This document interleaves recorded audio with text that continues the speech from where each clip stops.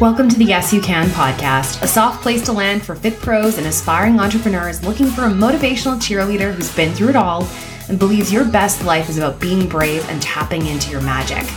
Hi, I'm Hannah Pratt, a coach, online marketing guru, and vulnerability queen, ready to share my experiences through grief, life, and finding my place on the podium to help you level up in this thing called life. Grab a latte and a notebook and get ready to be inspired. Hello, friends, and welcome to another episode of the Yes You Can podcast. My name is Hannah. I'm your host. I'm also the founder of Instructor Magic, which is a 6-week online course to help fitness professionals level up, fill classes, and change lives by honing in their skills in the areas of motivation, musicality, marketing, coaching, voice, and presence. And you're tuning in at a really exciting time because enrollment is now open. I did a little secret, sneaky Boxing Day sale offer that is currently running. Depending on when you listen to this, it might not be. And we start on January 17th. So if you are interested, head to hannahroseman.com and you can get all the information about my amazing course, which I am unabashedly promoting because, as they say in the Instagram reels, you need to post about your products to let people know they exist. So friends, let's get into this episode. This is going to be a bit of a freewheeling one. So we'll see how the editing goes. We'll see what I need to take out and keep in and all of that sort of stuff. But I'm going to be talking about grief and how grief has given me the permission to go after my dreams. Now, you might not have a major life event that correlates to grief. You might not really fully have something that you can relate to in this area, but I think that hearing my story, if that's the case for you, hearing my story might also give you that same permission. So keep on listening is what I'm trying to say, even if you might not have looked at the title and been like, yeah, that's me, totally. So for those of you who don't know, my mom passed away 7 years ago, and it was a very sudden event in my life. This is a trigger warning. I'm going to be talking about mental health a lot right now. So if you're not in the space to listen, I would tune out and maybe come back to this episode. Okay, so if anybody who's still here wants to be here, good, let's continue. So I lost my mom really suddenly. She was battling a really intense episode of depression. It was a catalytic event where, she had probably experienced depression in her life at various points, but for all intents and purposes, she was very happy. We had a wonderful, happy family life for 26 years, which was, how old I was at the time. And I talk about this in episode 1 of the podcast, so I'm not going to rehash the entire thing, but basically my parents went through a very sudden separation, and it wasn't prompted by my mom. So she was absolutely devastated, and I would say blindsided by this, and went through what was an incredibly dark time for about 6 months. And I lost her at the end of those 6 months. And this event has changed me completely for so many reasons and in so many different ways. Number one, losing a parent in your 20s, I think just is feels like you've experienced an explosion and you're trying to slowly pick up the pieces and trying to figure out how to be an adult at the same time as losing your soft place to land. For me, my mom was my absolute everything, my cheerleader, my best friend, the person I called and texted with any good news, bad news, anytime I needed anything. She was there. We were incredibly close, and losing her felt like losing a limb. And it's one that I'm still learning to live without, and still, if you're into medical stuff at all, I obviously have all my limbs, but it feels like as if I were to have lost an arm and I still go to reach for something with that lost limb. Like it feels like there's a ghost there.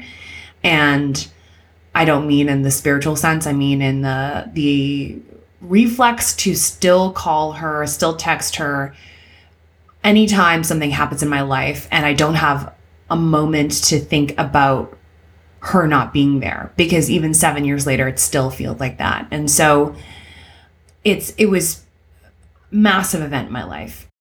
And there's a lot of baggage and a lot of things I've had to deal with, especially around abandonment and hyper independence, trying to build a life that she'd be proud of, and realizing that desire to build a life to make her proud of me has driven a lot of cases, almost burnout, and just extreme motivation. And to be honest, that's why I get a lot of questions about wanting to do episodes on motivation and how to find motivation. And I'm like, I can't relate to that. I really can't. I almost have too much motivation. I need to stop myself from doing so much. Part of that's ADHD, and which is another episode you can listen to. But I've always had since that moment, I've always had this desire to build a life that she'd be proud of. And that's driven a lot of my decisions. The thing I want to talk about today is how grief and losing somebody and confronting your mortality gives you permission, and I'll call it a gift, of going after things that might scare you, but are the things that you dream of. Now, I'm going to go back into my story a little bit to give context. So my mom and my parents did everything for us. We had the type of life where I had friends who want to be adopted by my family. Like, everybody loved my mom, and she was such a bright light for so many. Her job was a little bit morbid. It was a little bit CSI. She worked in the autopsy suite in pathology at the hospital. And for somebody who was so outgoing and such a people person, it was kind of ironic that she was working in the suite where there was literally nobody alive except for, and no offense to my pathologist friends, but sometimes really awkward and doctor friends who are or doctors who were had no bedside manner for obvious reasons because they didn't need to. And she worked there. She also worked in children's x-ray at the hospital. And so she worked at Health Sciences Center for decades. And she had to get this autopsy position, which was a promotion or a different level of a role. She needed to go back to school. And something that I'm very proud of was that I got my master's degree. I also have undergrad degree, obviously. And I also have a 2-year creative communications diploma, which really is also like a master's degree. So I have 3 degrees. And one of the reasons I was so motivated to get that master's was because I'd been talking to my mom about it before she passed away. And as somebody who didn't go to university, this was a big sort of dream for her that I was wearing on my back and carrying forward. Her and my dad had us in their 20s, which is something I can't imagine now. As somebody who doesn't have kids, I'm I can't imagine having 2 kids by the age of 29. It's just, I'm in my 30s now and still don't know if I feel ready yet, as much as I love kids. But she paused a lot of the things she wanted to do because of family. And she loved school. When she ended up going back to school for this autopsy position, she absolutely loved it and thrived in this learning environment. And one thing that frustrated me about her job and the way I saw people treat her, especially with some of these doctors who didn't have the best bedside manner and was working in a really high stress environment, they would do homicide cases and really horrible things. They'd see a lot of really horrible things.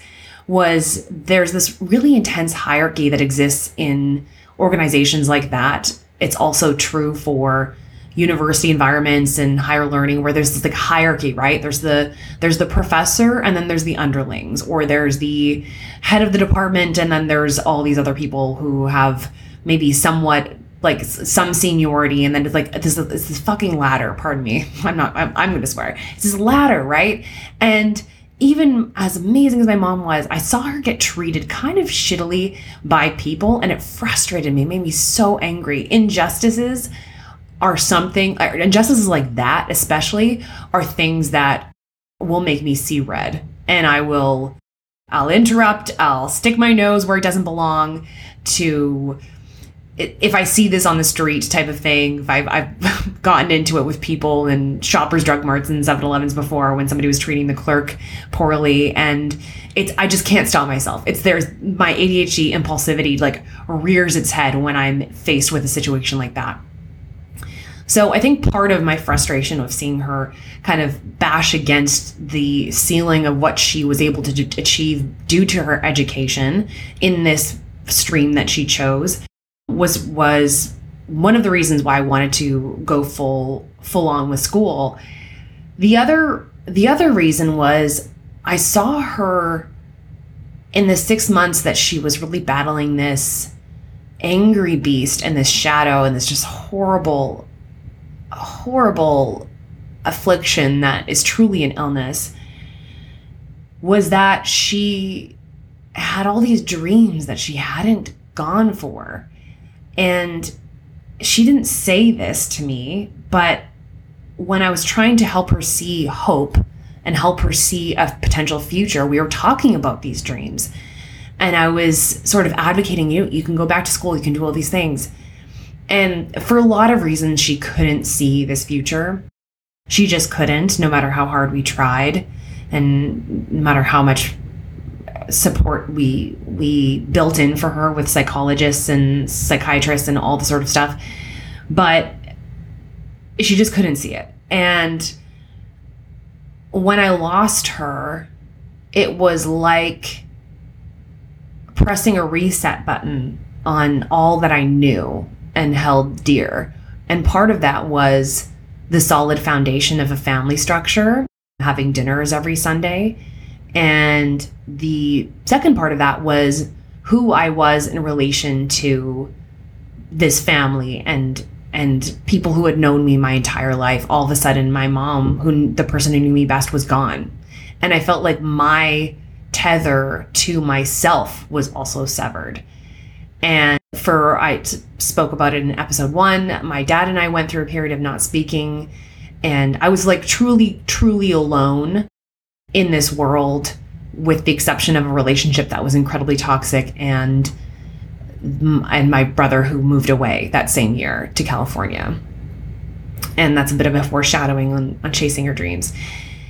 So this like tethering to myself, a person who had kind of built my life around the safety of my family, was all of a sudden gone. And I felt this reset button was horrifying and terrifying and scary and all the sort of stuff.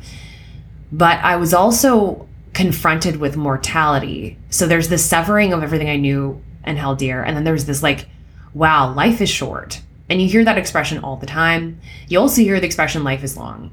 But I think it's a little bit more easily said when you haven't seen somebody's life cut short at the age of 56. So I all of a sudden realized what death actually meant. Because I think we picture losing our parents, and maybe you're listening to this and you've lost somebody you know too. You picture death being something you experience at the age of 85, 90, after you've had all the time in the world to do all the things that you want to do. And not something that comes and snuffs out a candle when it just was lit, or when it's maybe 25% of the way down. You think of death as being something that comes and there's lots of closure to be had, and there's lots of memories to be shared. And even if there's an illness, there's time to talk about all the stuff, instead of something that you get a call on a Friday night saying your person is gone and there's no conversations about anything. It's a whole other podcast episode right there. But I was confronted with mortality, and all of a sudden I was fueled. Not all of a sudden, let's say all of a sudden this something came over me, and I was like, I have to build a life that I love. If I'm going to survive this grief, I have to build a life that I love. If I'm going to survive losing my mom, I have to build a life that I love. I have to fill that with so much love and creativity and inspiration, that not only would she be proud of me, but that I can have the bravery and courage and motivation and momentum to get out of bed every day. Because otherwise I have no idea how I'm going to do it. And I couldn't have articulated that exact feeling at the time, but I just knew that all of the bullshit of like, what will people say and what will people think and what will people do if I step out and try this thing and really put myself forward, like really put me as a person forward into asking for more or doing more or shining brighter, whatever the manifestation of this feeling was. All of that fell away and I felt completely impermeable. I felt completely like I had this armor that was like, you cannot fucking touch me with your bullshit jealousy or petty remarks or anything. And there's been times since 7 years ago where I've forgotten that. I've really forgotten how strong I am, and I've forgotten about all that I've been through, and I've allowed the opinions of others to settle in my psyche and take up a little bit of a residence there and give them some free goddamn rent in my mind, instead of reminding myself of all that I've been through and survived.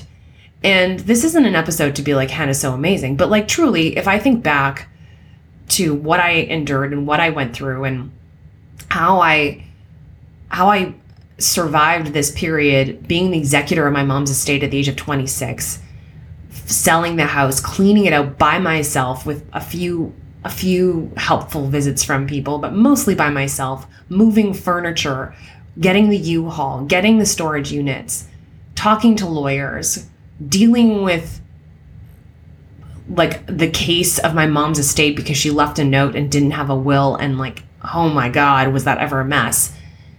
If I think about all that, and then buying a house, and then going through separation, and then basically starting over again financially after I was wiped clean from that, like, I've been through it. And so do you think that somebody on social media is saying, wow, you must really love yourself, which is an actual comment I got. It's like, yeah, motherfucker, I do love myself. I do. And I deserve to love myself, okay? And I deserve to love my life. But I shouldn't have to like recite all of those things just to get somebody's approval, right? I should not have to, and nor should you.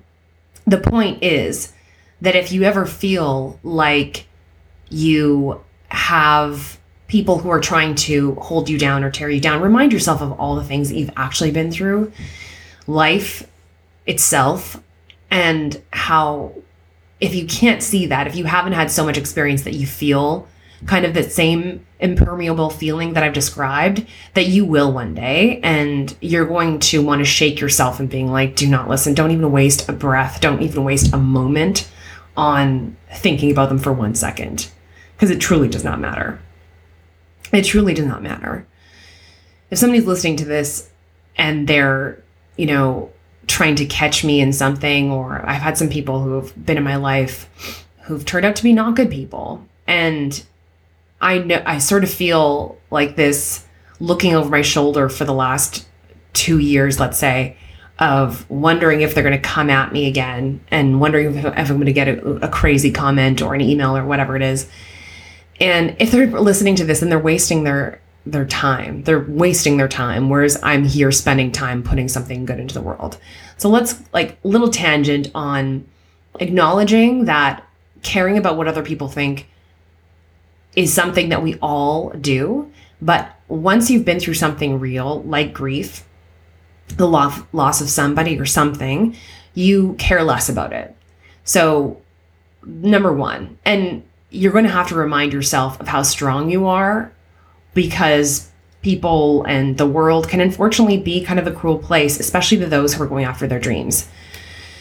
Number two, there is this feeling that I expressed at the beginning of this episode when I was talking about going after my education because I wanted my mom to be proud of me and I wanted to build a life she was proud of, where you do start to, I think for people who lost somebody they loved and respected, they constantly want to do new things or try new things that they would have been excited to tell their person about. And for me, one of those projects that I haven't talked about a lot lately, and because the pandemic really kind of killed it in a lot of ways, but it's still there, it's still happening, like behind the scenes kind of, is the Winnipeg Dress Collective. And so I gave away my wedding dress I was supposed to get married twice actually, but I was supposed to get married in 2017, I think. Blocked it on my mind. And I didn't, obviously, and I gave away my wedding dress on Kijiji, and this started this whole project called the Winnipeg Dress Collective, where I took new and used bridal gowns who had been donated by brides, and I matched them up with brides in need. My story was I wanted to give away my wedding dress. Tell me why you deserve a free wedding dress, and I'll give it to you. And I got like hundreds of submissions, and it became a national story. I made it onto CBC and CTV National. Not that that was the goal, but it was kind of interesting. And it became this whole thing. And the whole inspiration for the Winnipeg Dress Collective was my mom, 1000%. She was such an altruistic human being, and she would have been really proud of what I created. And I launched my first fitting event on the day that she passed away, the anniversary of her passing, March 18th, because I wanted to do something good on that day to honor her. I didn't want to just be sitting in my house feeling sad, because honestly, like, I had 4 years of that at that point, and it's the worst. So projects like that, or things that you might try in your life, are to make somebody else proud who's passed away. And I know that this is like, there's a fine line of living your life for you and living your life for somebody else. But I know that being courageous is so much easier when you think you're doing it on behalf of somebody else. I talk about this all the time in spin class when I ask people to celebrate or cheer or be expressive or give me energy. And I say, give it to, because this is for the neighbor beside you. This isn't for you. As soon as I direct their action to give it to somebody else, I get so much more from that person. I get so much more energy. I get so much more cheering, motivation, all the sort of stuff. So when you do this in your own life and you want to honor somebody or something, again, you give yourself permission to go for it 100% because you're trying to do it for somebody else. So the second way that you feel like you have permission to go after your dreams is because you're trying to honor them. The first way was because you stop caring about what people think. Number 3, back to mortality. Life is short, friends. Life is so short. And when I was talking to my mom about things she wanted to do, I realized there was this list of things that she had never gone after for her own self. So there was things she didn't do for herself. And I know that from having conversations with her. I know that from watching her build a life that was really focused on her family. And I think that loss or that unfulfillment of dreams for herself really gave me the permission to go out and just live the most full life. And one thing that my mom had tattooed on her before she passed away, which was maybe 3 months. She never had a tattoo before. Again, I talk about this in episode 1. I had gotten us temporary tattoos that said, be brave and be brilliant. And they were Cal Bartuski temporary tattoos. She's an artist in Winnipeg and had sold them. And my mom wanted be brave tattooed on her. And I was like, you know what? If this is going to make you happy, if it's going to make your day, then let's go best. I'll pay for it for Christmas. And after she passed away, I got the tattoo, be brave, as well. So I have that same tattoo on me. She had it on her arm. I have it on my ribs. And I think being brave in the pursuit of your dreams is one of the best things that you can do for yourself. And unfortunately, people realize this often too late when they are looking back at their life and being like, I should have done this. I should have written that book. I should have gone after this person or this relationship. I should have put myself out there. I should have done the things I wanted to do more. I should have created more boundaries so that I was happier and had more time for my creative pursuits. I should have done these things. It doesn't even need to be something that, is productive in a traditional sense, but trying dance, trying a new hobby. Often we think that there's so much time, and there really is not. There isn't. Each decade of your life is 10 years. That's not a big amount of time. And I've witnessed somebody have that sort of reckoning. And then I've been on the other side after their life was cut short. And I've thought about all the things my mom was to this world and how much more she had to give. And I wonder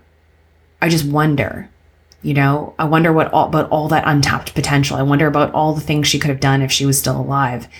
And in your own mortality, friends, life will end. And often it's not going to be the things that you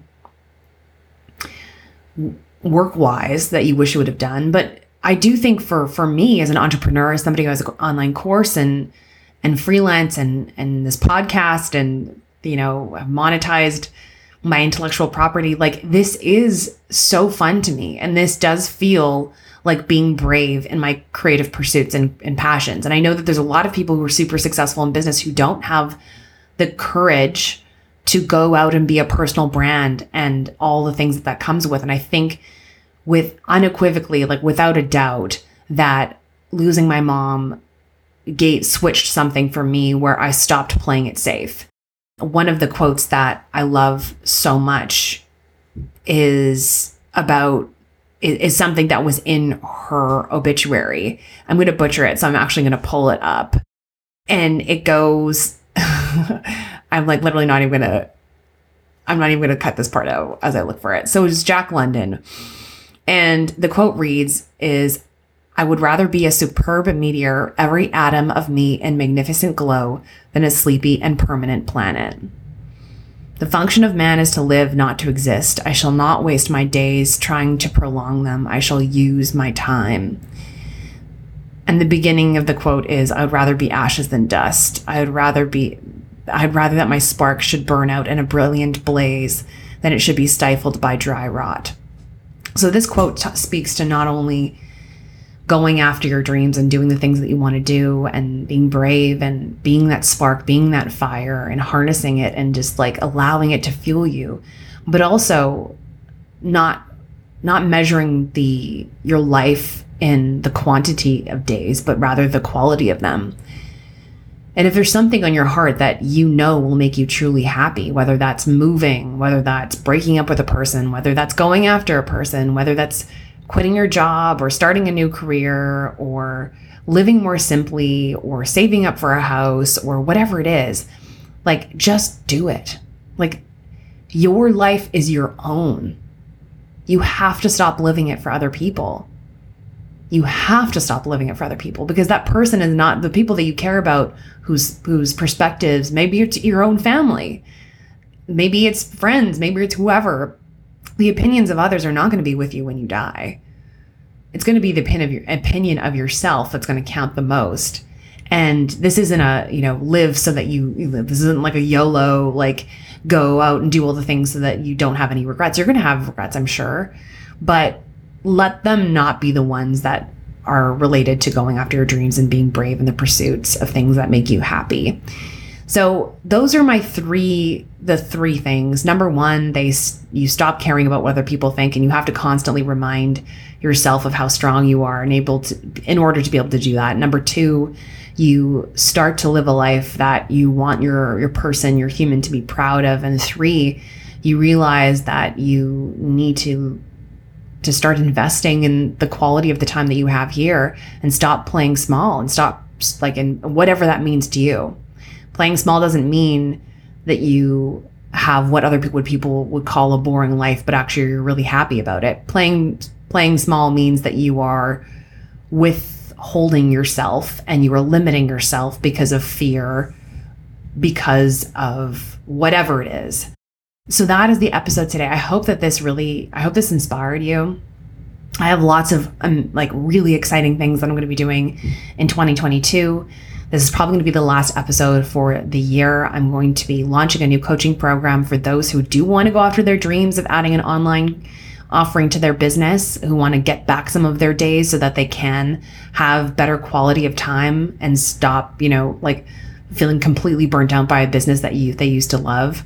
I'm going to be launching a motivational goal setting club called the Yes You Can Club. Really excited about that. There's going to be merch. There's going to be all sorts of things that are going to be coming out with that. And, let's stay tuned for Hannah's career. We'll see what goes on. Reminder, Instructor Magic opens on January 17th. This is going to be one special cohort. I've got a lot of amazing things planned, and I have a whole slew of free webinars coming up. So head to hannahrosespin.com if you're interested in any of my instructor resources, and I will see you on the next episode, friends. Yes, you can.